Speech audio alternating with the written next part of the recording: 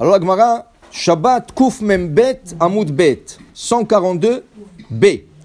Ma'ot Shalakar Amar Rav Chia Bar Ashi Amar Rav Lo Shanu Ela Beshocheach Aval Bemeniach Naasa Basis Ledavar Asur Amar Rav Bar Chana Amar Rabbi Yochanan Lo Shanu Letzach Gufo Aval Letzorch Mekomo Metaltelo Veodan Alav. Alors si on doit expliquer vite une petite préface pour expliquer la Gemara, à l'époque d'un prophète qui s'appelait Nehemia, un prophète qui est monté de Babylone avec Ezra Sofer.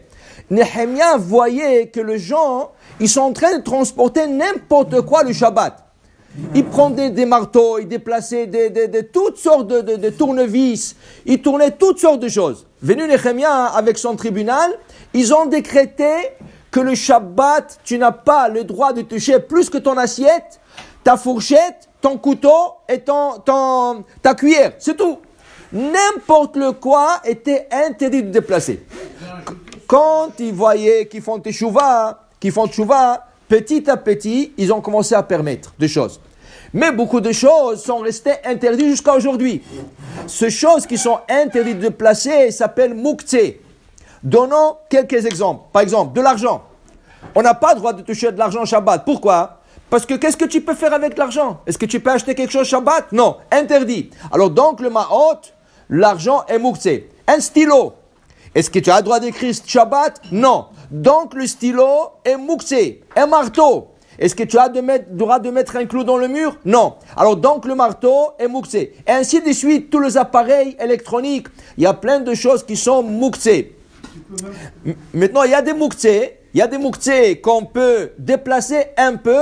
Il y a des muktzeh qu'on ne peut pas déplacer du tout. Exemple, quand on épluche des oranges et des bananes et des œufs, le Shabbat, on mange la dafina. Dans la dafina, il y a des œufs. Tu épluches les œufs.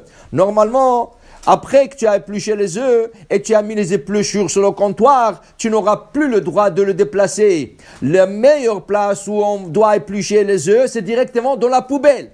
Maintenant, si on les a fait sur le comptoir, la seule manière qu'on aura le droit de déplacer les épluchures des œufs, c'est qu'on a besoin de la place pour mettre des assiettes. On a besoin de la place pour préparer du manger. Mais à part ça, tu n'as pas le droit. Soudage lichit, les gens s'assoient et ils mangent des pistaches. Et ils épluchent et ils ouvrent le pistache. Après, ils commencent à jouer avec les écorces de pistache. Interdit, muktzeh. Ah, quand je débarrasse la table, on a mangé de pistache, on veut débarrasser la table. Il y a une manière spéciale de le faire. Comment ? On met une assiette et sur l'assiette, on met un morceau de pain. Et rien qu'après, je peux emmener tout le pistache, mettre dans l'assiette où il y a du pain. Et c'est le pain qui me permet de placer l'assiette. Pourquoi je ne pourrais pas mettre les pistaches, les écorces de pistache directement dans l'assiette sans le pain ? Parce que tu vas annuler l'assiette de son fonction.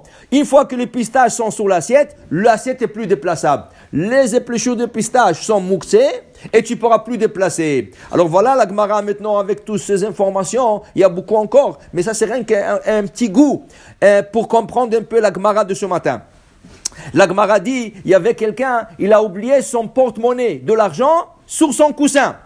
Il veut rentrer dans son lit.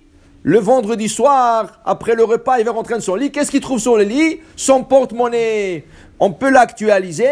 Ton téléphone cellulaire, n'importe quoi, tu l'as oublié sur le lit, sur la couverture. Tu vas rentrer dans le lit, mais tu n'as pas le droit d'utiliser le téléphone. Si tu n'as pas le droit d'utiliser un téléphone, c'est muktzeh. Tu n'as pas le droit d'utiliser tout ce que tu as dans la porte-monnaie. Le porte-monnaie est muktzeh. Comment je fais ? Dit la Gemara, il secoue un peu le coussin, où il secoue un peu la couverture et le porte-monnaie tombe. Mais tu n'as pas le droit de prendre le porte-monnaie dans la main. Tu n'as pas le droit de prendre le téléphone dans la main et le déplacer. Ceci est muktzeh.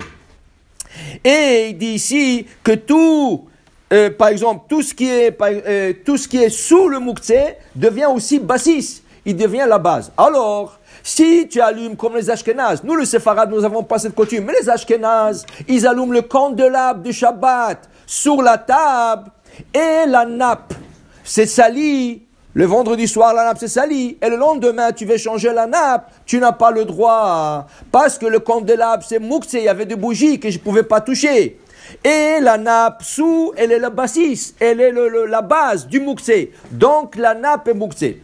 Il y a une permission dans le Shulchan Aruch. Quoi? Le Shulchan Aruch il dit, si tu fais une condition avant Shabbat, que tu auras le droit de déplacer la nappe, mais il faut le dire, c'est pas rien, il faut le dire, que j'ai le droit de déplacer la nappe après que je terminerai de barrasser la table, en cas qu'il y aura besoin, c'est permis de le faire. Il y en a qui disent qu'il faut mettre un morceau de pain, mais c'est le Shulchan Aruch il réfute cette opinion. Le morceau de pain n'aidera pas, c'est la condition qui aidera dans ce cas. C'est pour ça que les séfarades, on n'a jamais mis le candélabre sur la table. Le Harizal il dit, tu ne peux pas mettre le candélabre du Shabbat sur la table comme font les Ashkénazes. Tu sais pourquoi? La table du Shabbat représente la table qu'il y avait dans Beth Amikdash, la table au nord, où ils mettaient le 12 pains, le halot. Le candélabre du Shabbat représente la menorah. Est-ce que la menorah dans Beth Amikdash était sur la table? Non, c'est deux objets qui étaient un en face de l'autre. Alors la menorah, le candélabre du Shabbat devrait être en face de la table du Shabbat. Pourquoi? Parce que le vendredi soir, quand tu fais le kiddush, le début du kiddush, jusqu'à Boré Priya Geffen, celui qui dit le kiddush doit regarder les bougies de Shabbat. On dit qu'il y a une grande lumière qui jaillit de bougies de Shabbat et qui rentre dans la neshama de la personne qui fait le kiddush et toute l'assistance aussi qui regarde les bougies de Shabbat. C'est pour ça que c'est important d'avoir le bougie de Shabbat devant la table de Shabbat. Okay? Alors on ne met pas un sur l'autre. On ne met pas un sur l'autre. Alors il dit ici, c'est pour ça que la coutume séfarade était de ne jamais mettre le candélabre sur la table de Shabbat à cause des problèmes. À cause du mouktsé, à cause du danger. Hasbe shalom, si une bougie tombe et ça prend feu sur la nappe, tu rentres dans des questions halachiques très graves. Pourquoi faire tout ça? Tu mets le bougie de Shabbat en face de la table, mais pas sur la table. Baruch Adonai Le'olam. Amen ve amen.